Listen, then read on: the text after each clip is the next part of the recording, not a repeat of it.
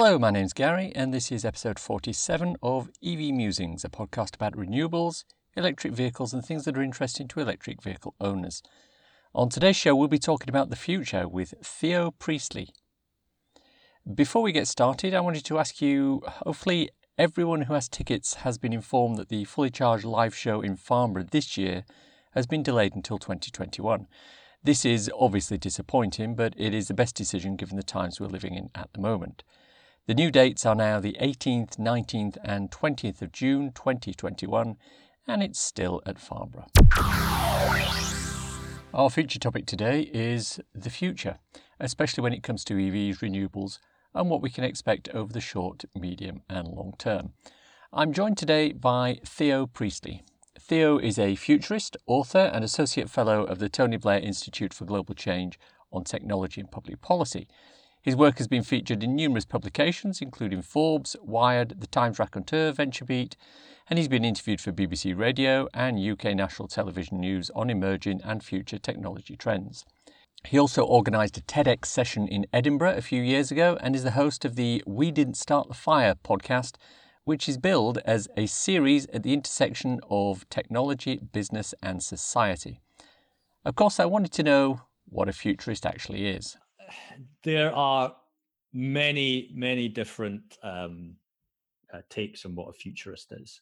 For myself, I like to research emerging trends and technologies, whether it's in business or society, how these impact society, and then take a more pragmatic view. So a lot of futurists like Ray Kurzweil, some of the more pop culture ones, Peter Diamandis, for example, they wax lyrical on a lot of the things like the singularity, connecting man and machine together, augmented and virtual reality. So we're all going to be walking around with headsets on and experiencing various layers of alternate reality on top of real life.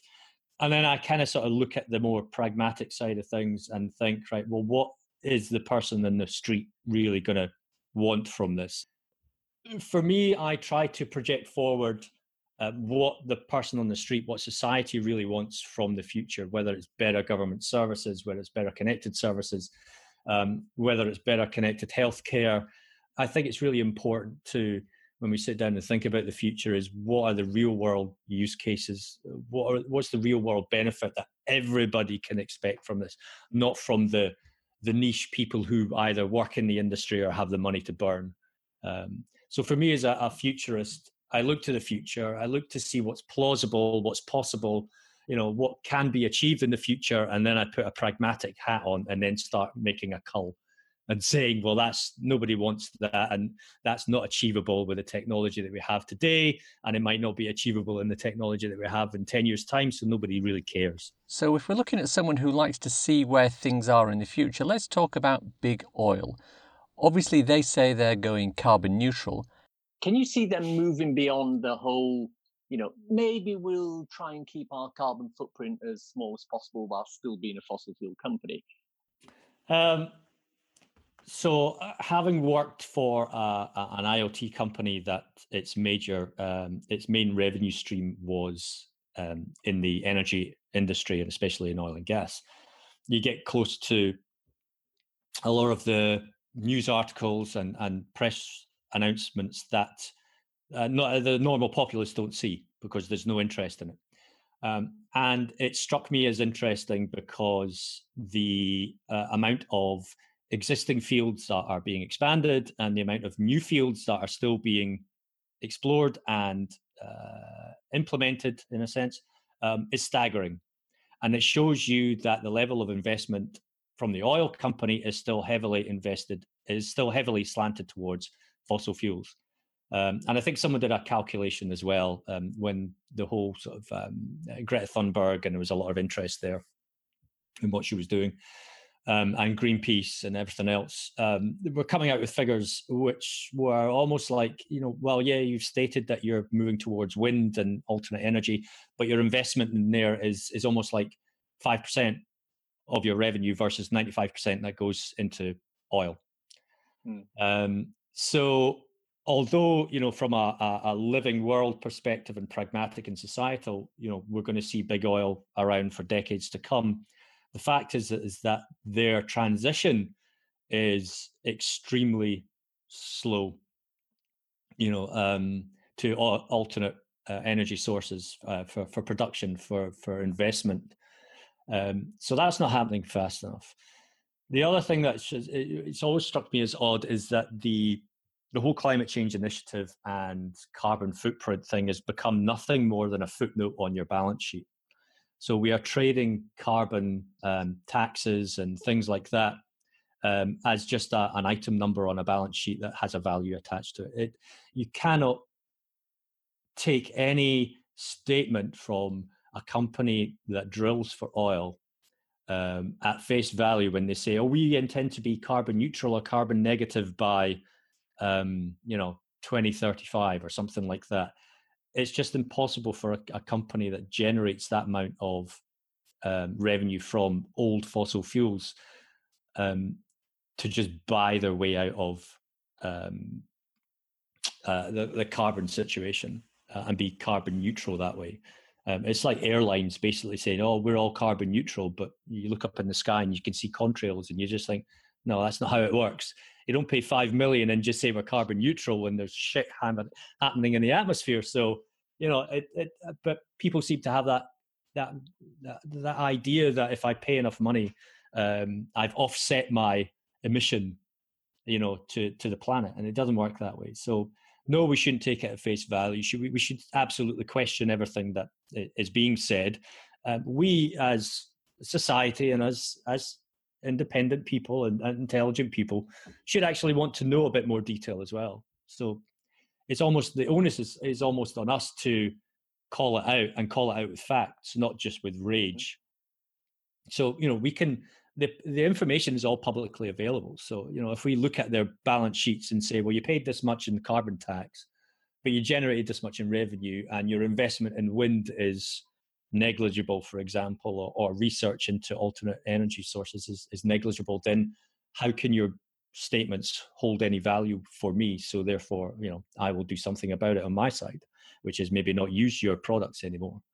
But big oil knows that we have to come to them. I mean, plastics industry relies on derivatives from fossil fuels, etc. So, we are kind of stuck with oil for a long time and fossil fuels. That's interesting. So obviously, if big oil is to continue not really being carbon neutral or green, this will have unintended consequences for things like charging. We already have Shell and BP in the charging scene, but as long as fossil fuels are their prime motivator, the investments will never be as big as it needs to be. If we're to try and get the country to no fossil fuel vehicles by 2035, what needs to happen there, Theo? Sure. I mean, 15 years' time it's a short window. I mean, let's put it that way. Plus, as we know, every 4 years we recycle governments, and so someone can have an equally wonderful idea that could completely put a kibosh on these plans anyway. The first thing we have to think about is infrastructure.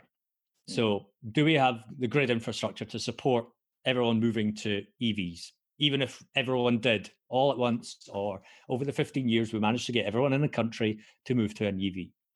So we have to start thinking about grid infrastructure, and then also the infrastructure, like I said before, to support everyone moving. And not everyone has a house, so they can't put a charging infrastructure outside of the house, or whether or not there's enough space in the streets for these kind of things. And we have to start thinking about the cars that are on the road. So, I mean, I drive a 15-year-old car, and it's petrol, and it's purely from a financial point of view. And I look again from a pragmatic point of view to say, how can we put people who are in a much less fortunate position than I'm in to EV, whether they drive or not? There's a lot of 10-year-old and older cars on the road. So I know we're talking about brand new cars, but we have to start thinking about the amount of cars that are on the road that the old infrastructure is going to continue to support for a long time. And I think this is the thing that people forget about. So no new diesel cars or no new petrol cars in 2035. Fine, that's great. Unfortunately, you have decades of entrenched values towards people's buying habits and the second-hand market to what they can afford, which means that the oil industry is going to continue to support older vehicles for a very long time. And I think in people's head, the way things are, the way the communication and the way that the messages are coming across, it's almost like after 2035, the world place, there's not going to be any petrol vehicles or diesel vehicles, and the ozone layer is going to repair itself, and climate change is no longer a factor. You know, the oil industry is probably laughing right now because they know fine that they're safe. They're safe for decades to come. And I know they're on a downturn just now, but you know, it's an interesting situation that we're living in, where I think, and it's not a slight on people's understanding, but there is a general ignorance of the amount of factors that are at play here. Let's assume then that we're transitioning off fossil fuels. There has to be something to replace it. What do you think the technologies are going to be? I see wind, predominantly wind and solar, as the renewable technologies leading the field, certainly in the future. You can see the patterns by obviously what companies like Tesla have produced with the solar tiles, but also just with the investments, even though they're meager at the moment, the investments from the big oil companies moving into offshore wind to generate electricity for land, and what's it called now? It's the one where the OTEC, that's it. So Ocean Technologies, not so much tidal, but certainly OTEC, where they use a differential in ocean current temperatures to generate electricity from a floating barge and then pump that to land. I think that might be quite crucial for small island communities, especially if wind power is actually going to be a expensive proposition, shall we say. A lot of the island communities, especially in the Caribbean, still rely on diesel generators, and those are the types of communities that we need to start offering alternate fuel and alternate renewable energy sources to, I think, because they're the ones that are going to be left behind, and everybody should be sharing, certainly, in the successes of these of the technology that we're bringing forward. If we're in the situation where we have more and more renewables, by definition, there's going to be fewer and fewer roles for people in the non-renewable industries, such as coal miners, oil drillers, etc. What do you see as the unintended consequences of that? Every industry that undergoes transition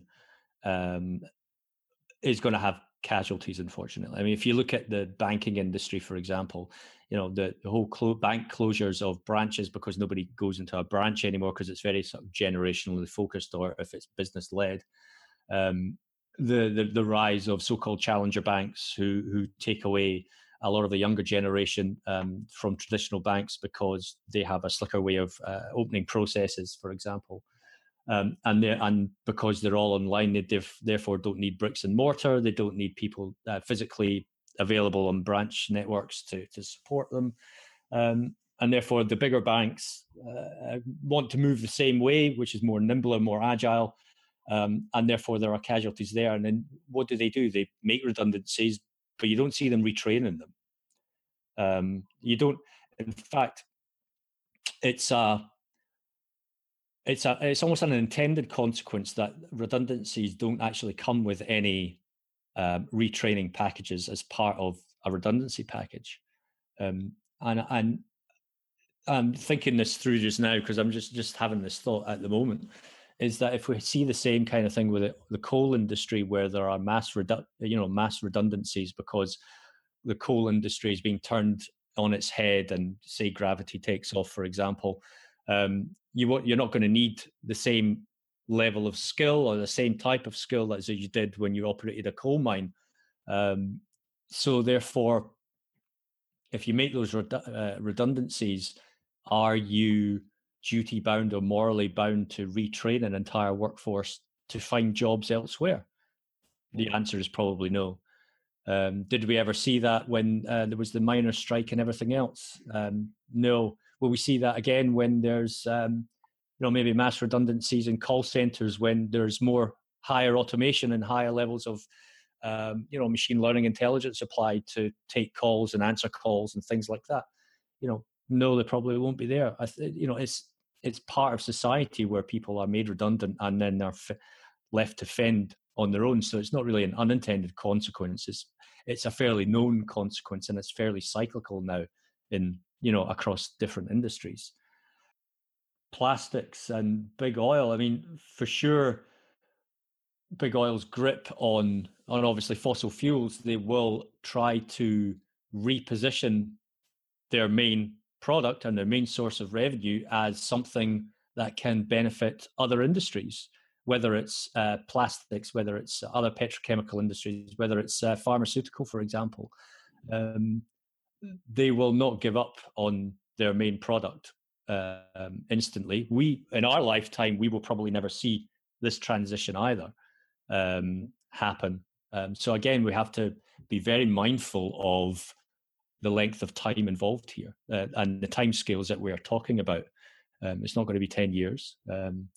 Maybe in the next 50 years, we will see a very slow, gradual transition, which will culminate into something big that future generations will take advantage of and actually enjoy the benefits of. But unfortunately, we're going to have to bear the pain of that. And so will a lot of other people who are working in these industries. One big bugbear that a lot of EV drivers have at the moment is the fact that they need to have numerous apps, cards and accounts to pay for their charging. Octopus Energy have recently introduced a pilot scheme where you can add the cost of fueling onto your electricity bill. Is this something you can see taking off? It's interesting that you asked that because I think being put into a utility bill like electricity is the first step. I think going forward, it may just become just another tax, a bit like your council tax, where it is just actually automatically deducted or added to your local authority bill as basically the majority of that population moves towards it. So it may be that when you take up a new property or take up a property and they say, one of the questions that they will ask in the future is, do you have an electric vehicle? And if so, then you will just be taxed rather than by the amount of electricity you use, because they'll all be using fixed amounts at some point. So yes, I think in the short term it'll probably be added to directly onto your electricity bill or some other bill. I could probably see telephone companies like Vodafone doing things like this, to be honest, where you just charge onto a telecoms bill. But yeah, I see it happening. I see it being charged as a convenience or a utility in the future, just to make it easier for people to actually shift.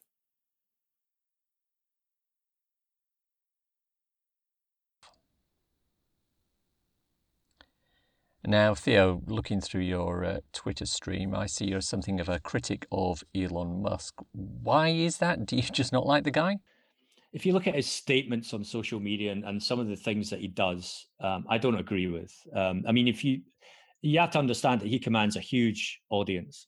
And not only that, but a lot of it is almost cultish in behavior. People would quite happily throw themselves in front of a Cybertruck for this guy.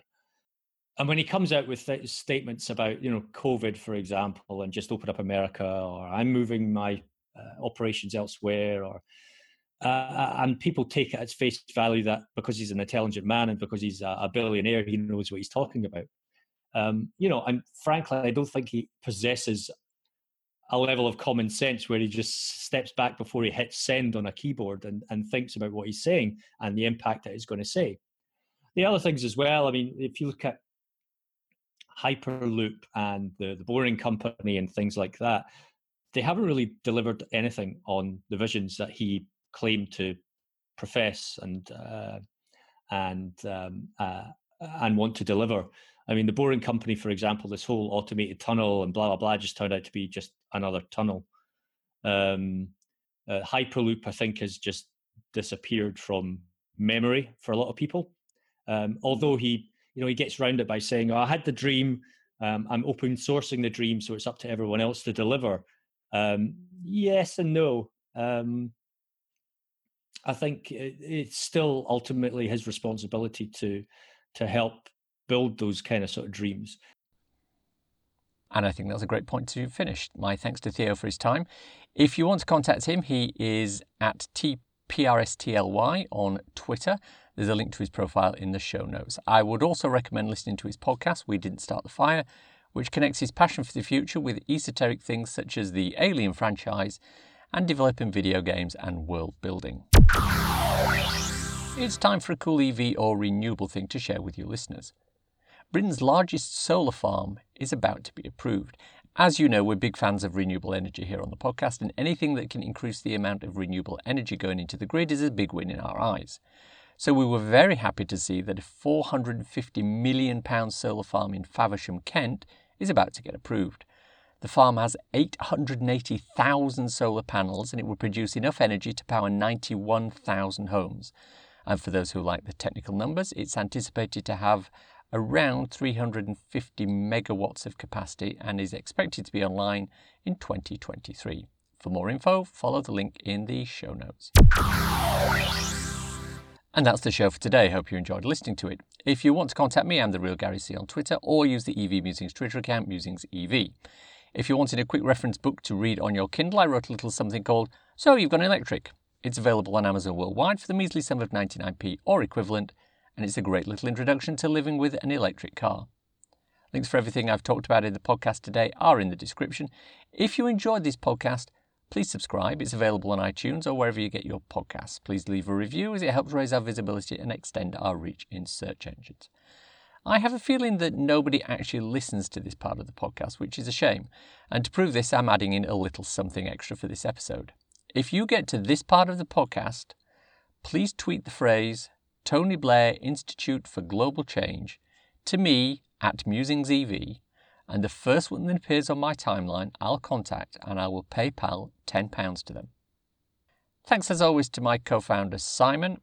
You know, he doesn't let his daughter watch any of the SpongeBob cartoons. It feels they're a bad influence. You have to understand that he commands a huge audience. And not only that, but a lot of it is almost cultish in behaviour. Thanks for listening. Bye.